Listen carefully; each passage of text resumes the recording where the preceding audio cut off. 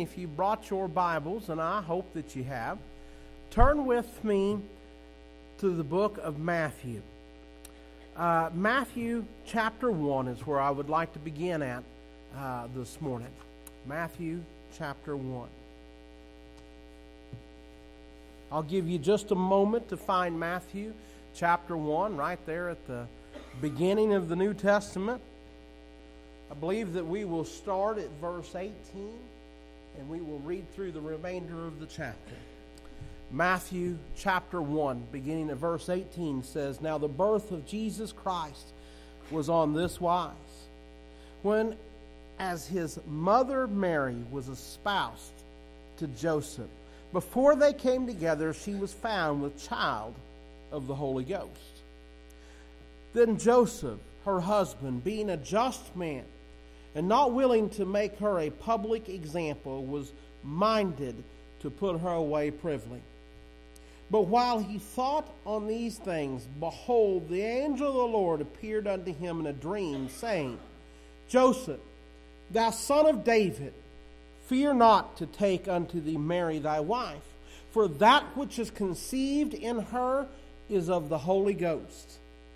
And she shall bring forth a son, and thou shalt call his name Jesus, for he shall save his people from their sins. Now all this was done that it might be fulfilled, which was spoken of the Lord by the prophet, saying, Behold, a virgin shall be with child, and shall bring forth a son, and they shall call his name Emmanuel, which being interpreted is God with us.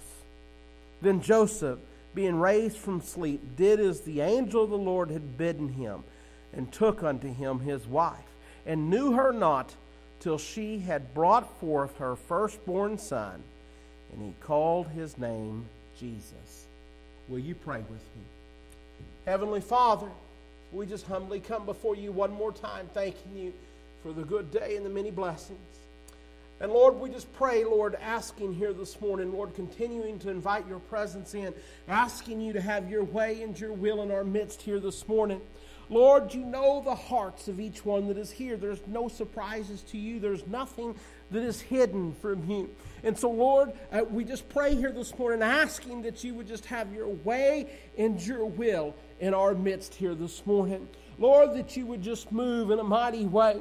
God, if there's any among us that doesn't know you, if there's any that are lost and undone, if there's any that is backslidden, any that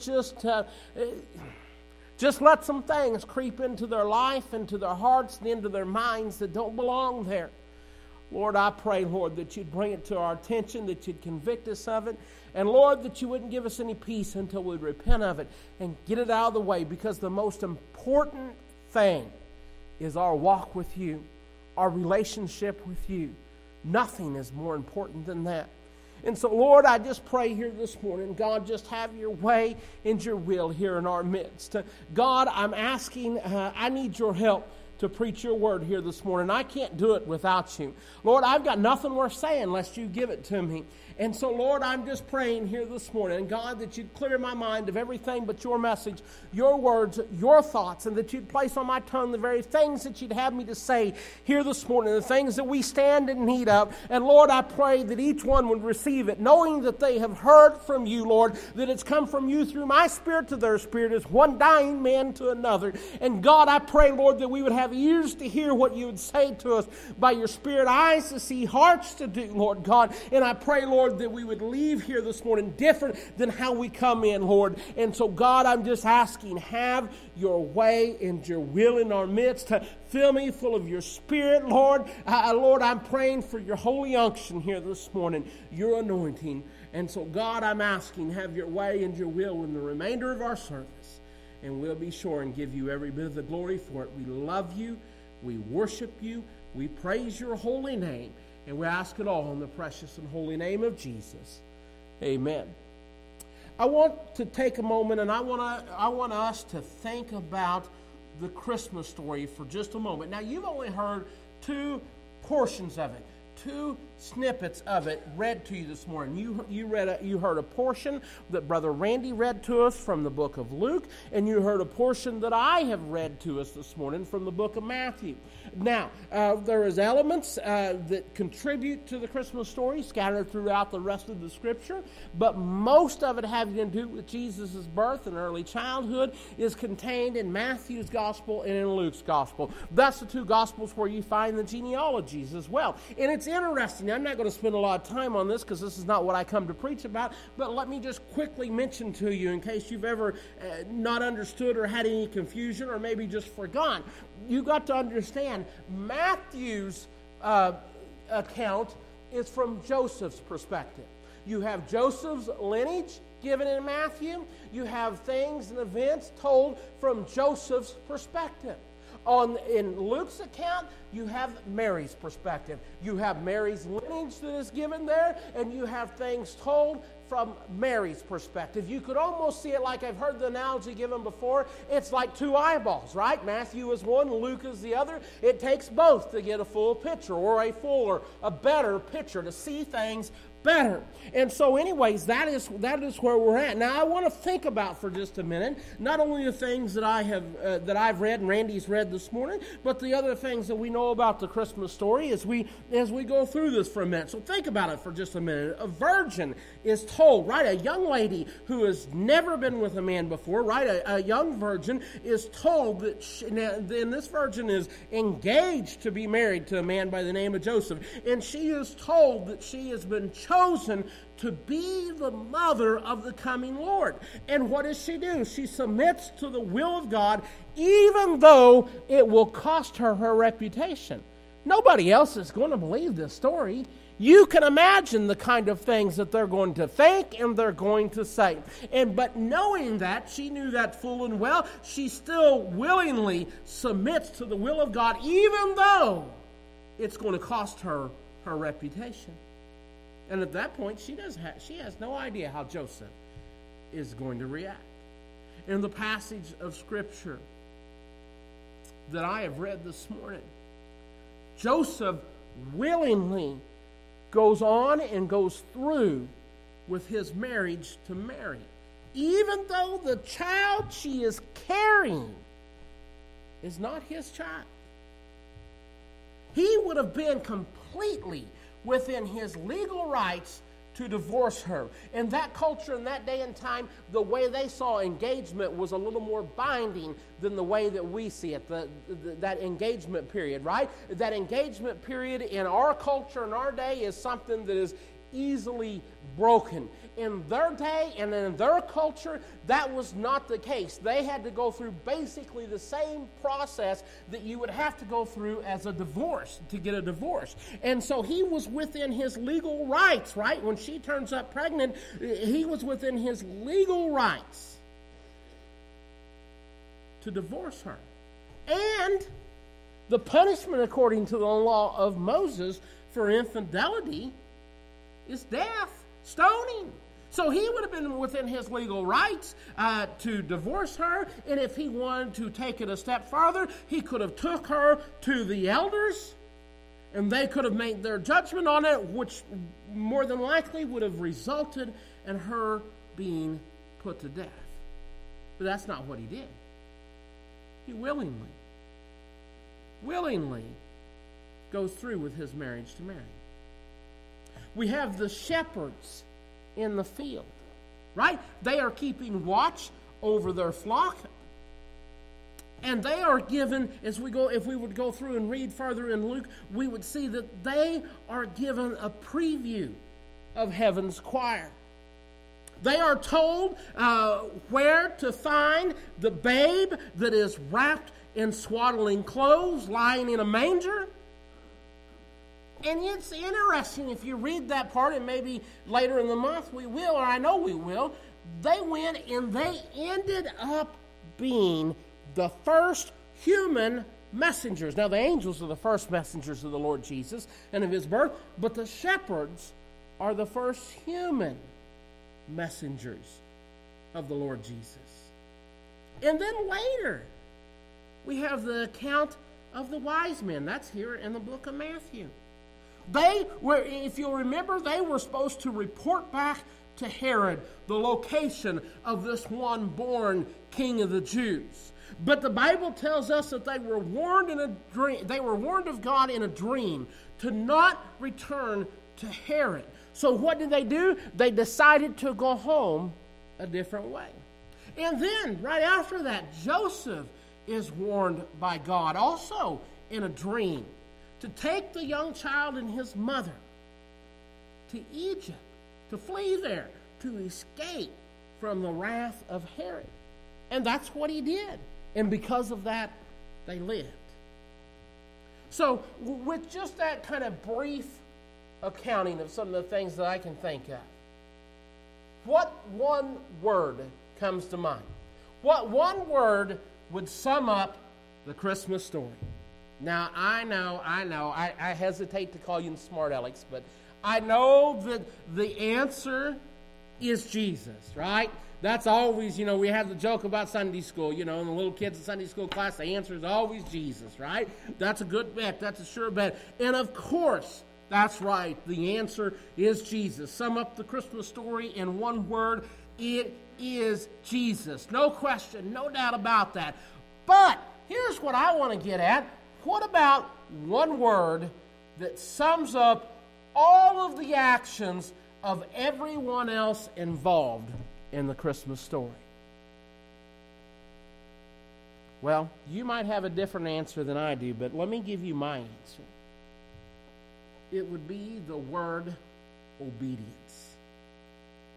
That would be the word that I would use to sum up the actions of everyone else involved in the Christmas story. Obedience. Think about it.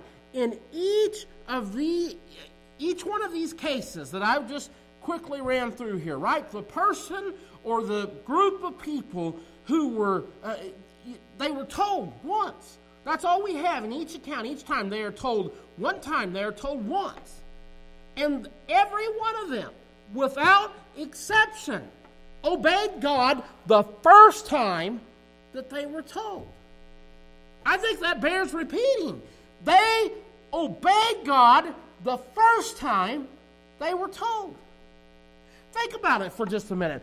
What if at any point any of these people involved in the Christmas story here had failed to do what God had asked them to do when God asked them to do it? Have you ever thought about that before? What if Joseph, right? Well, God warns him in a dream, telling him to take the young child and his mother and flee to Egypt. What if Joseph had decided not to take his family to Egypt? Or maybe they get up in the middle of the night and go, what if Joseph just said, Mary and Jesus need their rest, we'll wait until in the morning? What if Joseph had said, it's been a long day, I'm tired, I'm going to sleep in, then we'll go? What if Mary had decided that she was too pregnant to make that long journey to Bethlehem just to be counted in some stupid census? What if the shepherds had said, we can't leave our sheep. We can't leave our sheep. This is our job. This is our duty. Or what if the wise men had actually went back and told Herod where to find the baby Jesus? They would have, in each case, let me tell you what would have happened.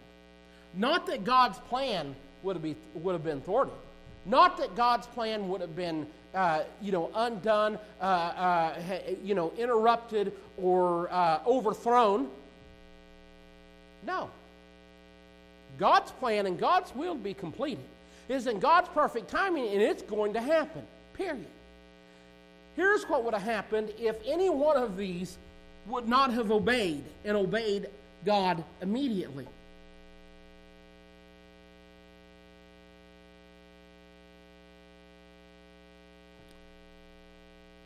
They would have missed, now listen to me, they would have missed their opportunity to be a part of what God was doing. God was doing something like the world had never seen or never experienced before. And they had been chosen, been given the opportunity to be a part of what God was doing. And if they had not immediately obeyed God when God spoke to them, they would have missed it. God's plan would have still been carried out. It just wouldn't have been them doing the part. They would have missed out on their opportunity to be a part of what God was doing. I don't know if you noticed as we went through this, but the Christmas story, it's filled with opportunities. Understand this. You realize this when I'm talking about opportunities that comes your way from God. Those kinds of opportunities, those are times when God is trying to bless you. Do you hear me? When God directs you, right? Whenever God directs you, when He leads you, right? Whenever He, asks you to do something, you understand what's happening there, right? This is not the relationship of a slave and master, right? God is not a taskmaster, right? It's not that way at all. We think about that way. We think in terms of obedience, disobedience, and blessings and cursings, right? But it's not that way at all, right? You've got to understand, right, that whenever God presents that opportunity, right, whenever He tries to move you to do something, He's presenting you with an opportunity. What He's trying to do is He's trying to bless you. Period. For instance, Joseph had an opportunity to do the right thing by Mary. All he had to do was, as I've already said it was obey God, right? And you could say that for each case. All they had to do was obey God. But let me give you the perspective from the human standpoint. All he had to do was ignore all public opinion and then go ahead and forget what everybody's going to be saying behind him and behind his back for the rest of his life. It wasn't like he stepped out and did this and then in a few weeks, a few months, or even a few years that everybody was like, oh, okay, Joseph was right, we were wrong all along. No, he went to his grave with people still murmuring and talking about him. And anyways, he had the opportunity to do right and ignore public opinion and take Mary to be his wife. And that's exactly what he did. God gave him an opportunity, right? God was trying to bless him, and Joseph took it. Joseph did what God asked him to do. Think about the wise men. I mentioned them last week. The wise men had an opportunity to worship and to give gifts to the King of Kings. All they had to do was follow that star. And that's exactly what they did. Mary had the opportunity to give birth to the Savior of the world, to fulfill the prophecy, the very first prophecy from the beginning, right? From Genesis chapter 3. All she had to do was simply submit to God and say yes to the Holy Spirit. And that's what she did. The shepherds, they had the opportunity to be the very first ones to see the Christ child, to see the long-awaited Messiah. All they had to do was leave their flock and go to Bethlehem. And they did. But, now listen. The Christmas story is not full of opportunities that people obeyed God and seized. There is also, on the other hand, opportunities that was missed and that was lost. Think about the religious leaders. You remember how that went, right? When the wise men show up in Bethlehem saying, we're looking for the one born King of the Jews. We've seen his star in the east.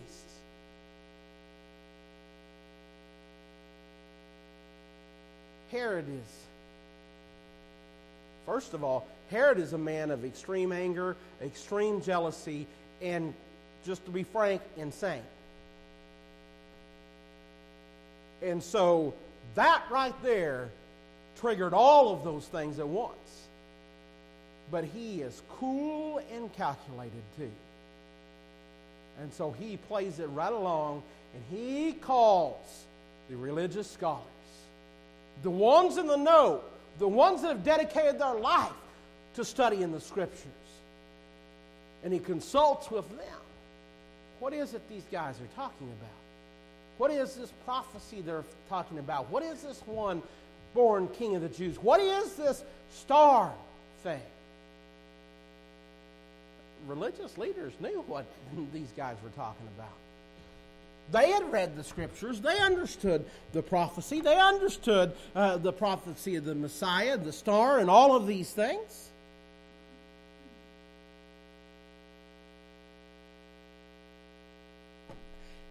Did you think about their reaction? At that moment, as soon as Herod come to them and shared with them, okay, here's what happened. These wise men from the east have showed up, and this is what they've said. What do you know about this? What does the Scripture say about this? They got a decision to make right there. And they've got an opportunity that God is laying in their lap. Did you ever think about that or realize that? They have got the opportunity to either cast their lot in with the wise men. I mean, they're no fools. They know what Herod is and how he is, and they knew how he's going to react. They know that his intent is not to find this one born King of the Jews and take him gifts and worship him and elevate him and treat him as royalty, as the King of Kings. Herod had no desire to do that. Herod's desire is to snuff out this threat to his reign and to his throne. His desire is to kill the Christ child. These religious scholars were no fool. They knew. They had served in Herod's court way too long. And they had the choice right in that moment. They could either throw in their lot with the wise men. Think about it. If they would have done that, that would have led them to the long-awaited Messiah. Right? They had supposedly dedicated their lives to studying the very Scriptures, the very words that point to him, that speak of him, that prophesy of him, that foreshadow him in every paragraph and every sentence. That's what their life had supposedly been dedicated to.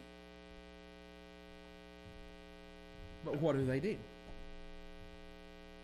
Instead, they cast their lot with Herod. And they blew the greatest opportunity of their life.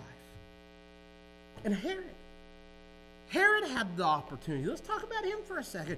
He had the opportunity to prepare the way for Jesus, King of Kings and Lord of Lords. But instead, he chose to be a mass murderer. Oh, but let me mention one other. There was another opportunity that's recorded in Luke's Gospel. I asked Randy to stop at verse 7, and there was a reason why. Did you notice the words in that last verse that he read where it says there was no room for him? Talking about Jesus, there was no room. Right? It was Mary's time. She was pregnant. She was in labor. She's in Bethlehem. And it says there was no room for him. Oh, I think that is a statement that is packed plumb full. Maybe I'll preach on that another time. But let me just briefly mention this. The residents of Bethlehem had the opportunity to welcome and shelter the creator of the universe, and they could have done it in the finest room that they had to offer. But instead they blew it. And they sent Joseph and Mary to the lowest of all possible accommodations that could have been found in Bethlehem. God gave these select residents an opportunity to be famous, but instead they chose infamy. They had the opportunity to be a star, but they chose instead to be a Grinch. Can I tell you something about opportunities? I mentioned this a minute ago, but let me make it as plain as I know how. They are blessings. They are blessings, and you never know when they are going to knock on your door. There was a few knocks just in what I recounted, and that was opportunity knocking at the door. Many times, it'll be when you least expect it. I mean, a lot of people miss out on life's greatest blessings because they aren't listening. They aren't tuned in. They aren't paying attention. They have their eyes closed. They're too busy with other things.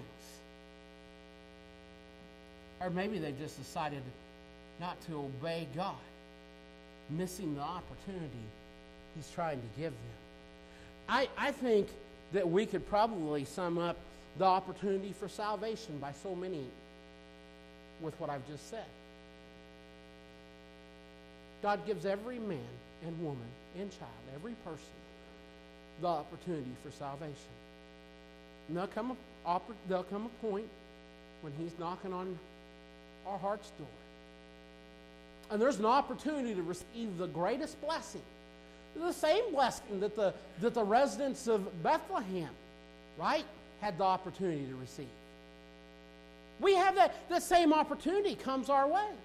God is giving us the opportunity. Think about this for just a minute. You realize, right, if you're perfect, I got to know it. Raise your hand. I need to know if you are perfect. Never nothing. Okay, not in this church. It's a different one that they're in than today. Ain't none of us perfect. Ain't none of us even close to perfect. We've all sinned and fallen short of the glory of God. All of us have done things that we hadn't ought to do. All of us, even after we know better, right, still have done things that we hadn't ought to do. Every one of us are in need or is in need of forgiveness. Every single last one of us, without exception. Do you know what that means? You know, because we think about, well, whenever I sin, right, sometimes we think about, well, we've done somebody else wrong. And we might feel guilty, and we might try to make amends somehow at some point in our life, and we might not. But most of the time, right, we believe the lie of the devil. And we say that our sins hurt nobody but myself. I'm going to be frank, and my wife is going to get on to me when we get in the car and leave here, or the pickup and leave here for saying this, but I'm going to say it anyways. If you believe that, you are a fool. Period. She tells me I shouldn't do that, and she's probably right, but I do it anyways. Maybe I'm the fool. Seriously, though, that is the lie the devil has told us to deceive us. And we believe it, and we repeat it. And our world and our society and our culture today really repeats it, right? That we just make our own decisions, we choose to do our own thing, and we just do whatever we think makes us the happiest and what's best for us. And if in some of these decisions that we make, even though we know that they're bad, we're not hurting anybody but ourselves, and that's our choice. Wrong. Wrong, wrong, wrong. First of all, and this ought to have some impact on you, the choices that you make affect more than just you, period. I don't care what it is. It affects those around you and those that care the most about you. End of sentence. But the Bible makes it clear when we sin against God. We sin against our Creator and our Maker, the one who we are made in His image. And listen to me for just a minute. Every one of us has a sin debt. We're all guilty of sin. What I mean by sin debt is we're all guilty of sin. God is a just and fair God, and there is coming judgment, and every single one of us will stand before the judge of the universe who knows everything. We will stand before Him without excuse, says we'll have to give an account for every idle word or deed that we do, but the problem is that we won't be able to, because there will be no excuses. We will stand before Him, some of us for the very first time, speechless. And nobody is getting a pass. Every one of us is guilty. You might justify your sins now, but you won't before God. You see, do you understand what that means? That means you've got a punishment coming, and I got a punishment coming. And there ain't nothing you or I can do to atone for that. There's your big $10, well, the way inflation is, $100 Bible word. It means ain't nothing you and I can do to make up for that. Here's another lie that the devil tells that so many believe, is that you can balance the scales. Yes, you've done bad things, but if you do enough good things, it'll balance the scale, and God will weigh you on the day of judgment and say, okay, you balance the scales, or you've tipped the scales in your favor. Enter on in, good old boy. No, you'll be weighed, all right, but every one of us will be found wanting. Every one of us will come up way short. You think your good works will do anything or get you anywhere? God makes it clear that our righteousness, that's our good works, is nothing but filthy rags to Him. Our good works are always done with the wrong intention. I'm not going to go into all of that today. That's not my point. My point is when God comes along, remember me talking about that knock on our heart's door? That's the opportunity. That's the opportunity of a lifetime that may never pass your way again. That's the same opportunity. Oh, blind Bartimaeus, you remember he's sitting there on the road begging between just outside of Jericho, actually is where it was, right? When Jesus is on his way to Jerusalem, right? And blind Bartimaeus knew this is his day. And blind Bartimaeus, whenever he hears Jesus coming, you ever thought about what it is that might be going through his mind or what he knew? I don't know. But he had to have heard some things. He had to have known some things, right? Because he begins to cry out, "Thou Son of David, have mercy on me." That's a title for Jesus, for the Messiah, for the Christ, for the long-awaited one, for the Savior of the world, the one whose birth we're getting ready to celebrate. And Jesus' disciples, meaning well, they were well-meaning. They knew that Jesus was carrying a heavy burden. They didn't understand what was getting ready to happen, but they knew that he was carrying this heavy burden. They knew that the last thing he needed was saddled with one more person's problem. And they try to hush old blind Bartimaeus. They just hush him. I can see it in my mind's eye. I could see them tossing him a few dollars and saying, "Here you go," or a few pence, whatever they call their currency then, and say, "Here you go, blind Bartimaeus. You'll eat good tonight. Leave the master alone. He's carrying a heavy burden today."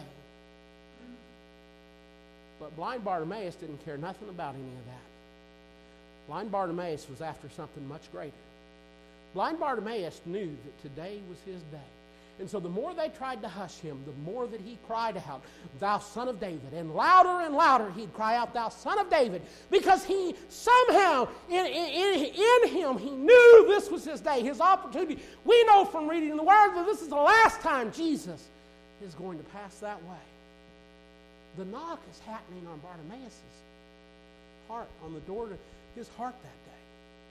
And he received exactly what he was looking for. Right? He is made whole. He is healed. Right? It is a picture of salvation is what it is.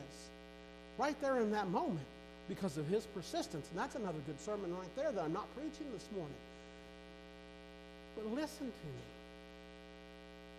When the Holy Spirit comes along and he's knocking at your heart's door, it's the same opportunity. It's the same opportunity that Herod had. It's the same opportunity that the religious scholars who knew better had. It's the same opportunity that the residents, the residents of Bethlehem had that day. It's the same opportunity that you had when the Holy Spirit draws you knocking on your heart's door, pricking your heart, and drawing you, giving you the opportunity to accept Christ. And when you accept Him, you're not just saying, oh, okay, I believe in Jesus. I mean, yeah, you are, but you're placing your faith in Him. Your faith in what He has already done for you. That sin debt that you could never pay, that perfect person I was looking for a while ago, that only exists in Jesus. He is the only one who is perfect. He is the only one to have ever lived a perfect life.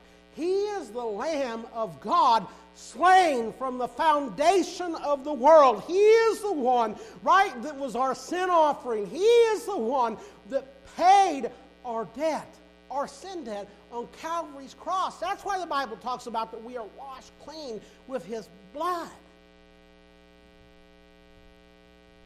And so you have the opportunity.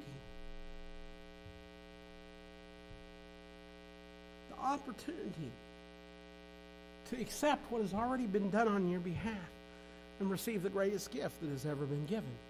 Salvation. Reconciled to God. Sins atoned for. You want to say it this way, a ticket to heaven. Right?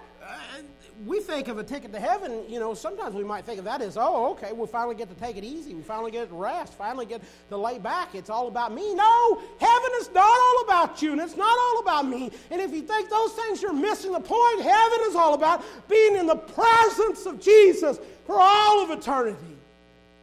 That's what makes heaven heaven.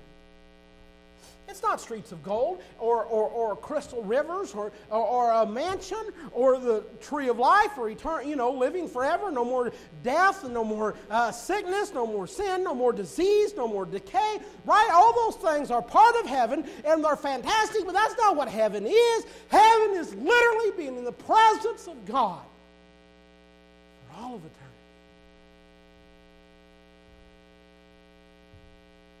So can I tell you just something about opportunities real quick, and I'm closing. Opportunities are precious.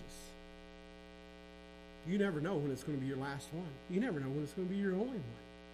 Matter of fact, some opportunities, a lot of opportunities, only come by once. And let me tell you something else about opportunities. There is no two that are exactly alike. Never. Never. They're like sunsets. They don't stay long, and they're never the same twice. Something else about opportunities. They're quick. They come upon you fast. This is what I mean by quick. They come upon you fast, and they pass you by fast. Think about it like trying to catch a train as it's speeding by.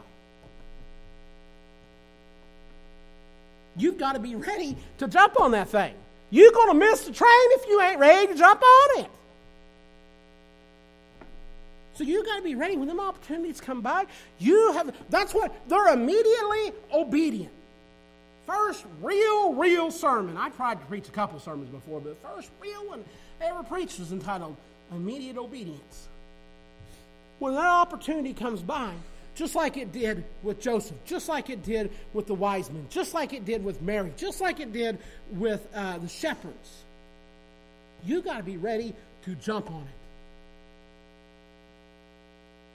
Matter of fact, you need to get ready, right? You ever seen them old West movies where they're or the hobo movies where they jump a boxcar and ride it? Right? They're ready before the train ever gets there.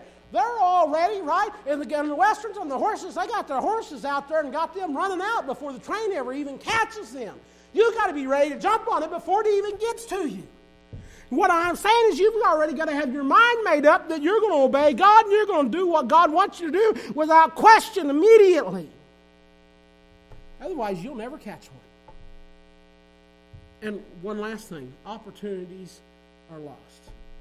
The Bible is filled with examples of lost opportunities. Do you know what that means? Do you know if the Holy Spirit is knocking on your heart's door today and you're not saved, but He's convicting you and He's drawing you, and you don't jump on that train, you don't take advantage of that opportunity, and then when you leave here, and we know better today than what we did last week how real this possibility is. Something happens to you on the road. you just missed your opportunity, your last opportunity, and it might have been your only opportunity. The Bible is filled with examples of lost opportunities. From Cain in the book of Genesis to Samson in the book of Judges. From Israel as they're gathered there at Kadesh Barnea to the time when the prophet Elijah gathers them all together on Mount Carmel. Actually, from the time salvation was offered to the rich young ruler, to the time when Jesus rode into Jerusalem on that donkey on Palm Sunday. Each one of those incidents, and many, many more, is an opportunity that is offered. But in the end, all of those were lost opportunities. So, I think the Christmas story can be summed up when we're talking about everyone else involved in the Christmas story, their actions. It can be summed up in one word, and that word is obedience. It's filled with people who were given opportunities. Some of them chose to obey God and seize the opportunity that was given them, and others chose not to obey God and let their opportunity pass right on by. So my plea to you this Christmas season, I love this time of year. I didn't used to. I did not used to like it at all. But after I begin to serve the Lord and begin to understand and begin to discover what Christmas is really about, and the reason, too, for so many of the things that we do, really begin to open my eyes, really begin to change my mind. And I've come to love this time of year. And so I want my plea to you this Christmas season is that you don't miss your opportunity. You be ready to jump on them, because you don't want to miss out on what God is doing. Remember what I said, a missed opportunity or an opportunity missed is a blessing missed. Don't miss your opportunity to be a part of what God is trying to do in you, through you, in your life, and in the lives of those around you. I'm begging you, don't miss your blessing. Don't miss your opportunity. Whether that's to be a blessing to someone else, whether that's salvation in your own life, whatever it is, I'm begging you, don't miss it. Will you stand to your feet? I want to open the altar, and I want to give you an opportunity to come this morning. If you've got a need, if you've got a heavy burden, I'm asking you, you come right on this morning. That's something you need to pray about, then we've got a big altar here with plenty of room. You just come right on. Don't you worry. Don't you stand back there and think, well, what's other people going to think? It don't matter what other people think. If you've got a need, if you've got a burden, you just come right on. Whatever it may be, you just come right on.